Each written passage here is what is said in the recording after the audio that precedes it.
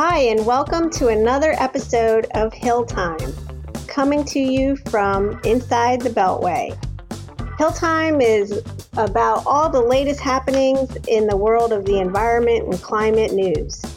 And today we have two amazing guests, my colleagues Tiffany Pozol and Brian O'Fahey, who both work with me in our Washington, D.C. office. And they focus on issues in the SEC world with public companies, helping them navigate all the requirements for reporting and disclosure and governance that they need to be aware of in ensuring that they are dotting their I's and crossing their T's on the legal front. So welcome, Brian and Tiffany. Thank you. Thanks for having us. It's great to have you. So, Tiffany, why don't you tell us a little bit about your practice, and then we'll shift over to Brian, and then we'll have a conversation about a really late-breaking news story from last week on the SEC disclosure proposed regulation. So, Tiffany, tell us a little bit about your practice. Perfect. Thank you. So, as you mentioned, I'm a partner in the DC office of Hogan Lovells. I am a member of the firm's Securities and Public Company Advisory Group. So I serve as regular outside securities and corporate governance counsel to public companies and their boards. And prior to joining Hogan, I served in various capacities in the SEC's Division of Corporation Finance for over 7 years.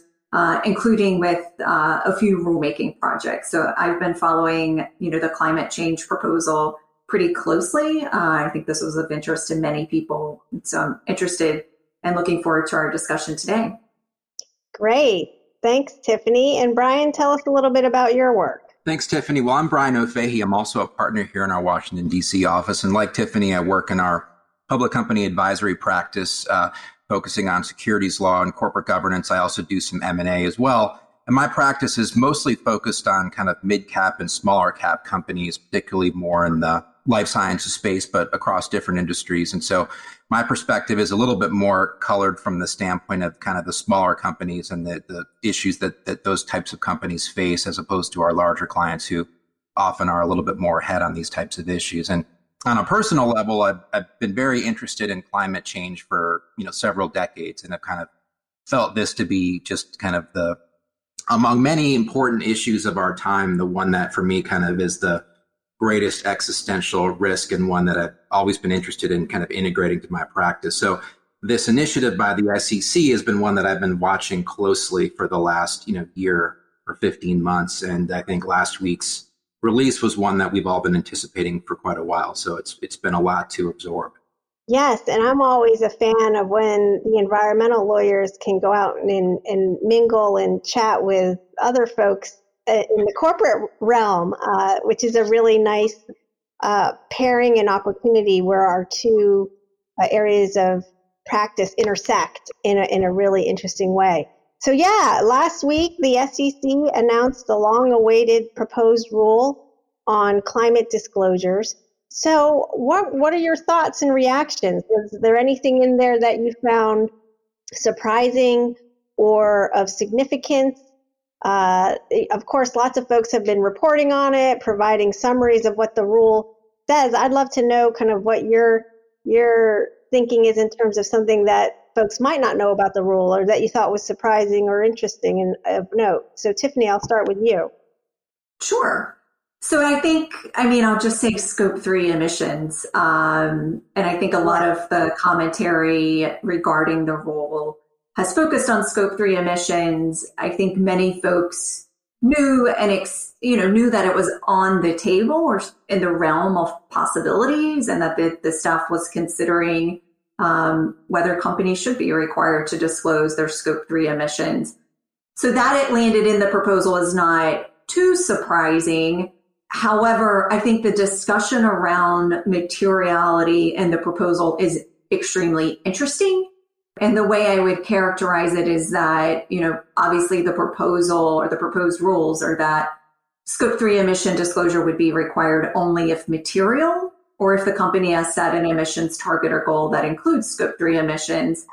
But from my perspective, the tension is that in order to determine materiality, a company would presumably have to collect all of the requisite Scope 3 data in order to make that determination. Right. And that itself is where the extensive work and burdensome cost come in. And then when discussing materiality, the release acknowledges and cites to various studies indicating the relative magnitude of Scope 3 emissions and what that means for registrants and the materiality.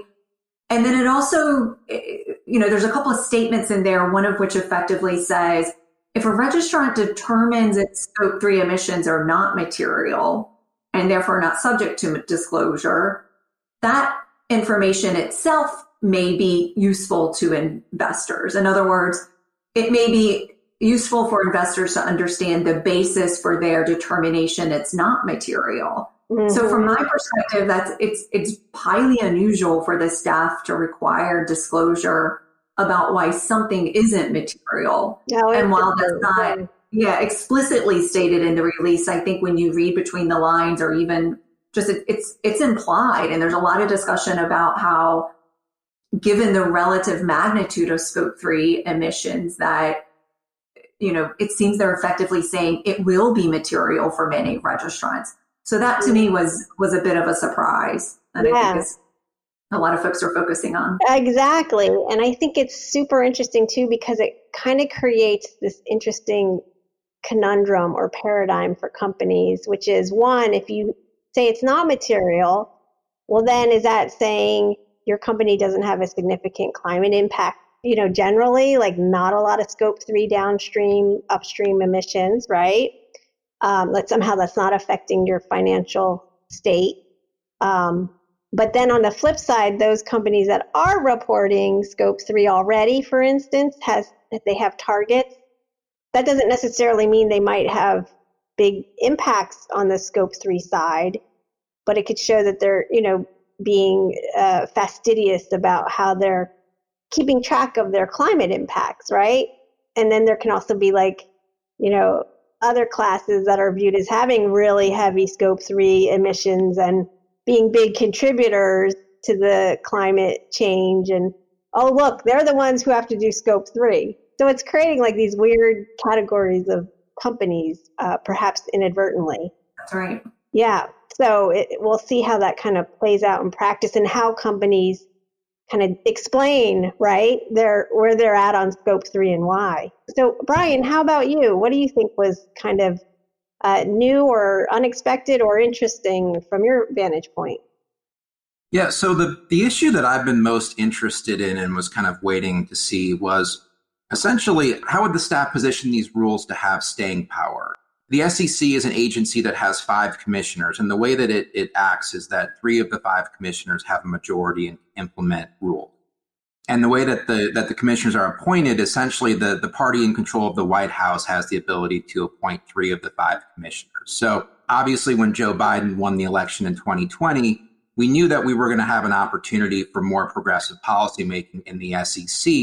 And this is an area that I think progressive policymakers have been focused on for quite a while. And of course, one of the realities of climate change legislation is that the only means for progressives really to pass legislation right now is through reconciliation in Congress, right? And that's a means that gives them a much more limited toolkit than you would have with legislation, obviously, that would require a filibuster-proof majority, or in this case, if you even imagined a willingness to eliminate the filibuster, kind of the Christine Sinema, Joe Manchin type legislation that's tailored to those senators. So the point I'm making here is that I think for progressives, using agency power during the Biden administration is something that has been an area of focus, because there's a practical ability to really implement some policy changes that right now probably don't exist through Congress. And I think so you have to look at this proposal from that standpoint. And I think you could say in some respects, this is sort of a once in a generation opportunity for progressives through different agencies to kind of address climate change in a way that it hasn't been addressed, certainly for the last, or really ever, right, in the past. And so that was kind of the fact that this would be a very sweeping proposal, very ambitious, was something that was telegraphed. The fact that I think it would be drafted in a way that was almost from the get-go tailored to get a 3-2 vote. That's something that I think we all expected in reading the proposal. it certainly feels like that's what they've done here. And I guess the question to me is kind of strategically, how would they make this proposal, I don't want to say immune, but less subject to being revoked later after a change in administration or otherwise subject to court challenge? So that was kind of the framework that I was looking at what they would do. I think, as Tiffany said, when you look at the actual things that they've included, a lot of this is kind of what we expected, but there certainly were things that were surprising, like Scope 3 emissions and the way that was addressed with materiality. There's a particular item that would require companies to disaggregate the effects of climate on certain line items in their financials. That's something that I never would have envisioned, and I'm still having trouble understanding how to do that practically. But I think, to me, the bigger question that I'm wondering is really, will these rules have staying power, and will they last a change in administration? And 10 years from now, is this proposed rule going to be what the rules look like? I think it's very likely that the final rules that are approved probably at the end of this year will look very similar to these proposed rules, because I think these pretty clear to me that the three, progressive commissioners have all, through speeches over the last 12 months, telegraphed these general kind of parameters. And I think this is very much in line with what they were looking for. So to me, it's more a question of the kind of articulation of how you justify these rules. And what I found to be a little bit surprising was that it feels like the staff here has kind of gone out of its way to make the proposals its own kind of standalone climate regime, as opposed to making as much of an effort to integrate these concepts into existing rules. And the other thing, as Tiffany kind of talked about, our federal securities laws are a principles-based regime that is really focused on materiality and kind of what information is material to investors in making investment decisions. And I do feel like that the rules in some respects don't make as strong an effort to kind of position the justifications from that more historical framework, as much as they could have. And so I do think that the proposal here maybe plays a little bit into the hands of opponents in terms of being one that can be attacked as looking a little bit more, politically driven, or one that doesn't fit within the historical kind of framework of what the SEC typically does, or at least how they justify what they do. So that would be my kind of overall high level thought about it. And again, I'm looking at this and, to kind of full disclosure of biases as somebody who, has been excited about this project, because on a personal level, I do think that there's a real need to enhance the securities laws to have more disclosure in these areas. And so I think I personally support a lot of the actual proposals included here. And it's more a question of making sure that those proposals actually can be justified and not look like an overreach with the SEC trying to kind of backdoor into looking like it's really the EPA. And that's, I think, one of the criticisms that the Republican appointed commissioners have made. And I feel like that there could have been a better job on parts of this in making a better attempt to kind of justify these as explaining why this information is material to investors, as opposed to kind of explaining why it's good policy. Interesting. Yeah, and I saw that. I think one of the commissioners said, we are not the Securities and Environment Commission. Right. And it made me think of when I was at Interior, we were regulating methane emissions from oil and gas on public lands. And that was challenged in court, that regulation. And we lost in the district court because they said, Interior Department, you have the authority to lease oil and gas on public lands, but you don't have the authority to regulate methane, right? That's EPA. And then EPA is having challenges regulating greenhouse gas emissions in their power plant rule, as we all know with the Supreme Court case. And then here we're having executive entity, the SEC, getting into environmental policy. So what's your sense of, to your point of, could they have done a better job or clarified more in that SEC rubric? The reason for this rule is because of its materiality. Certainly the institutional investor community is pushing for this. And in a court case, DOJ is going to say, yes, it is material. Look, investors are saying we care about this and we do think it affects your bottom line. What do you all think about, and how would you advise clients? The rule is probably going to come out in December or thereabouts. Should they be making changes to adapt to this new rule?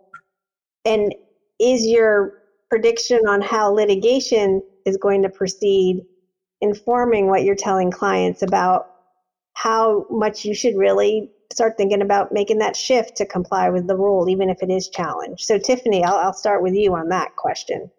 Sure. There's a lot there. Yeah. So in terms of, maybe we start with sort of the timing and the rulemaking process, because while the release, and Brian may have a different view, but while the release sort of points to this hypothetical December timeline for final rules, yeah, I'm a little skeptical. I think it's quite possible that the rulemaking effort slips into 2023. And I say that because the comment period is obviously open now. It's a roughly 60-day comment period. And I expect, given the degree to which various market participants and other stakeholders were anxiously awaiting for this proposal, and also, gauging by the lengthy statements made by the various commissioners when these rules were proposed, I expect significant commentary on the proposal. And so when the comment period ends, the staff has to take those comments into consideration and evaluate them before they actually draft the final rule proposal and responses for the commissioners to consider. And at that point, the commissioners have to consider sort of the proposed final rules. They may engage in additional conversations with market participants, seek to collect additional information. I think that process in itself, just evaluating the comments and the proposed responses to those comments in terms of revisions to the proposed rules or not, will take a significant amount of time. Even once we get to the point that the rules are finalized and even adopted, as you alluded to, we all expect there to be legal challenges in court. I think the legal challenges will include, undoubtedly questioning the SEC's authority, effectively going beyond their sort of investor protection mandate, First Amendment challenges as well. And that could, depending on the specific challenges and the approach taken there, that could certainly delay the effectiveness of the rules. But setting that aside, I do think even if you anticipate the final rules being delayed, whether by legal challenge or otherwise, I do think clients and companies have to start thinking about their approach to some of these issues now. There are pieces of this rulemaking effort that will undoubtedly stick and that companies will have to address at some point. So what I'm thinking about in terms of what, companies can start to do today, I think absolutely taking a fresh look at any emissions targets and goals. Investors and other regulators are already asking for more information about those emissions targets and goals. What is your plan to achieve those goals? What progress have you made towards those goals? Those are things that companies, can and should start thinking about today. I think addressing and taking a fresh look at internal controls and procedures with respect to the emissions data you are collecting, and start to think about which parts of the proposed rules would be most burdensome and the related sort of time commitment or lead time needed to address those. And I think companies can start chipping away at those, even if the rules are not adopted as proposed. Again, I think parts of them will stick around, and companies can absolutely start to take actions today in order to better position themselves for the final product. Yeah, definitely. And I do think there are these market forces out there. There's the global dynamics that are going around coming out of Glasgow. I think independent to a certain extent of where the U.S. will be and is now. So there are a lot of other dynamics going on with also stakeholder engagement, like expectations of their consumers, right? And expectations of their shareholders and different shareholder views, right? Before it was kind of focused on the financial return, but it seems like some shareholders are having different expectations. And it does seem like scope 1 and 2 is a bit of a focus, right? And may have more of that connectivity to what investors might be interested in on a materiality front as opposed to scope 3. So Brian, what are your thoughts on this? Well, I guess a couple of things. First of all, just going back to your question, you talked about kind of the investors wanting this information, kind of going back to the justifications for it. One of the interesting things is that I think that you have two things happening here. You have certain investors that want information because they want to invest in companies that they perceive as being, low emitters or companies that kind of share their moral perspective in terms of how they're addressing climate change, this kind of notion of socially conscious investing. And that's something that the staff has definitely been considering and looking at, for example, how mutual funds that market themselves that way, is there a regulatory framework to make sure that those funds actually do what they say? But there's definitely a lot of investors that have a perspective of wanting to invest, not just for this, sake of making the most money or looking for the best investment opportunities, but actually having kind of a moral component, investing consistent with their values, right? And I think that to a certain extent, I feel like the staff here has tailored some of the rules with that as a justification, that there's a group of investors out there that are looking for information about climate-related effects, for in particular emissions, from that standpoint, as opposed to that investors or kind of reasonable investors necessarily need all of this information to implement their investment thesis. And so my own perspective is that the latter of those two is a better way to position the rules for future court challenge and making them less likely to be overturned. Because I think you can make a good case that the current disclosure regime and the more principles-based, materiality-based regime that we have doesn't really elicit good disclosure regarding the risks and opportunities that companies have related to climate. And so whatever your personal thesis is from an investor standpoint, in terms of if you think that climate is a greater issue than the market anticipates or a lesser issue, it's tough to look at companies and really understand who the winners and losers might be. So from my own perspective, that's a framing of the issue here that I think would be easier to justify and more in the kind of historical SEC mandate framework, as opposed to saying that investors want the information, which I think is a dangerous way to position it, because lots of investors might have, idiosyncratic issues that they care about from a moral standpoint, but we don't require that information to be disclosed just because certain investors care about it, right? So I think that was what I was kind of alluding to in terms of kind of how I think some of the proposals are explained in the release, and I think they could have done a little bit of a better job at kind of insulating some of that. Now, to the larger point, though, in terms of what companies should be doing and kind of where we're at, I think it's important to note that this proposal comes on the heels of kind of a global movement towards disclosure in these areas, as well as a lot of private ordering, where companies are in the U.S. we have boards of directors subject to election each year. And one of the things that companies always respond to is director election votes. No director wants to be either not getting reelected or to have a perception of being unpopular with their shareholder base. And so one of the things that's happened in the last few years is that ESG metrics and kind of climate in particular have become more important and kind of getting in sort of part of that framework that directors are being evaluated by. And so I think a lot of companies have been responding to this private ordering by having more disclosure for that reason. So even without the SEC rules, I think that's happening now. And to a certain extent, these rules, to a very significant degree, kind of implement the existing TCFD framework that a lot of companies had already been kind of shifting towards. And I think that companies that are doing that, or companies that haven't yet, I think it still makes sense to continue to kind of look at that TCFD framework, which has more generic disclosure principles, and to be responsive to that. Because I think that the private ordering that exists today is already looking for that. And I think the area that I think is more contentious here are some of these prescriptive disclosure requirements around, again, the kind of line item effects of climate on financial statement items, the attestation and assurance regarding climate related kind of financial metrics, and then the scope 1, 2, and 3 emissions data. I think that's all an area that is to be determined if it has staying power. So I think any company right now should be definitely focusing on continuing to enhance their climate disclosures and the governance of all of these issues. And I think regardless of what happens with these rules in the long term, that private ordering isn't going to change. We're going to have continuous investor demand for disclosure in these areas. And so I don't think that companies should be too focused on kind of what happens with the rules as much as just continue in those directions.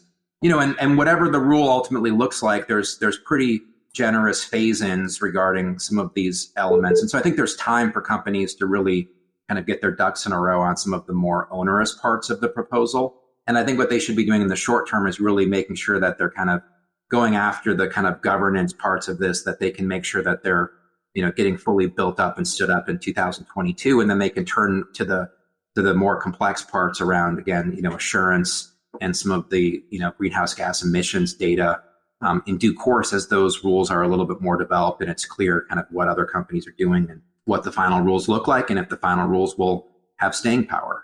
Right.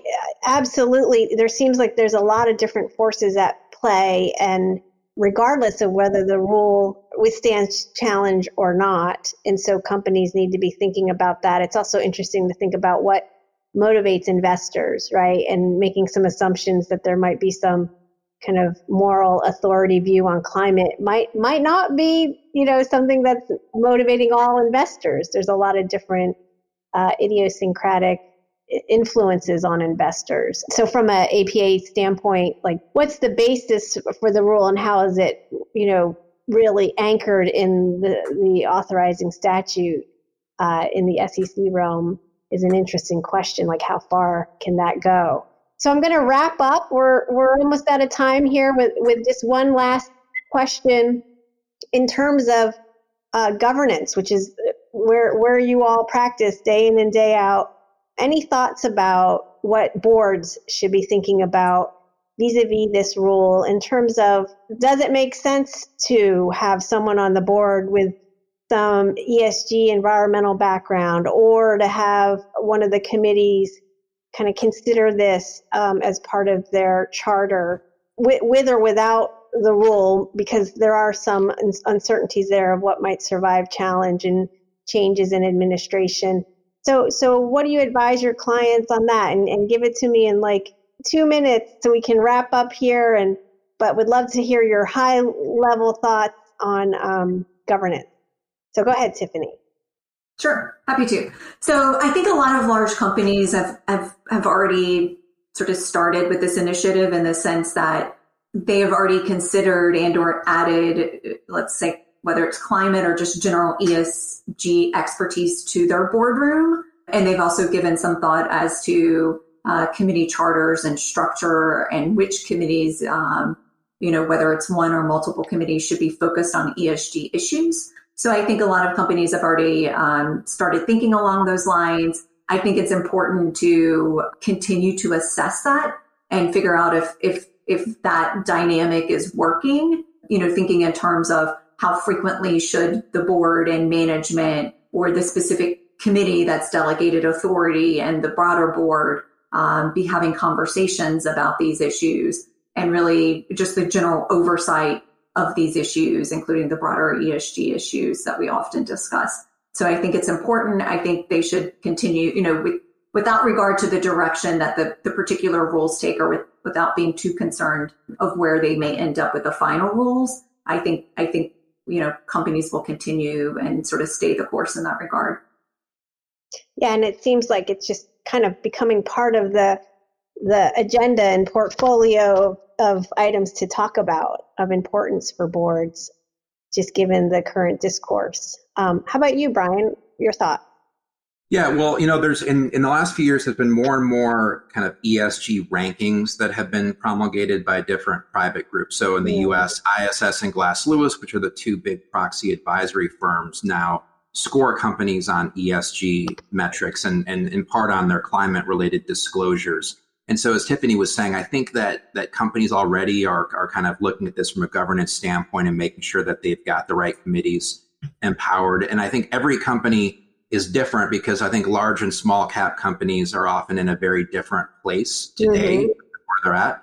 And so I think you have to look at kind of where you're starting from. But I think every company can make progress on kind of increasing its governance framework for addressing these issues, increasing its internal competency, looking at the way that its internal controls and disclosure controls relate to climate, And then also looking at the industry specific elements of this. So one of the things that I think you'll see as a trend here is that as these rules get fleshed out into more practical disclosures, is that what those disclosures look like are going to vary significantly by industry. Yeah. Because the particular types of climate risks are very dependent on the nature of a business and the industry. There's an international group that's been recently stood up by the IFRS Foundation called the International Sustainability Standards Board, and they've recently published prototypes that have kind of industry-specific, explanations and kind of brainstorming of the types of things that in different industries might be relevant when you look at climate from a risk and opportunity standpoint. I think that companies should definitely start focusing on those kind of industry-specific elements and start to kind of think through what that disclosure might look like. I think a lot of that work, whatever these rules ultimately look like, will be work that's not wasted and it will be relevant to ultimate disclosures in these areas. And I think that, again, regardless of, instead of thinking of this as really complying with a regulatory regime, I would think of this as really right now an area where private ordering is kind of rating companies, and those ratings are filtering into director election votes. And I think any work you do in this can improve those scores, make your board of directors happy that they're getting a good mark. I think every board doesn't like to get negative scores, and they don't like to have things that ultimately affect voting by shareholders. So I think that's what I would continue to focus on. The rules will get sorted out in due course. And I think any work you do in those areas and kind of, really looking at the more voluntary regimes is work that will ultimately translate to the ultimate SEC rules as they come into effect. And I think so. The key, I think, really is just building up that internal expertise and just kind of taking it in chunks. And then I think companies that do that will have less work to do in 2023 and 2024 as these rules come into effect. Right. It's a process. And it's also important to know what your peers are doing in your particular sector, for sure. There are unique standards for each sector that folks should be aware of. So great. Well, we're at time. It was so wonderful to have a chat with both of you. You are just incredible colleagues, and I'm so thrilled to be able to be working with you more on these issues here at Hogan Lovells. And we look forward to having future chats with all of you. We'll check in again, see where we're at in a couple of months. And until then, this is a wrap for Hill Time. Thank you, Tiffany and Brian. And we'll speak to you all soon. Take care.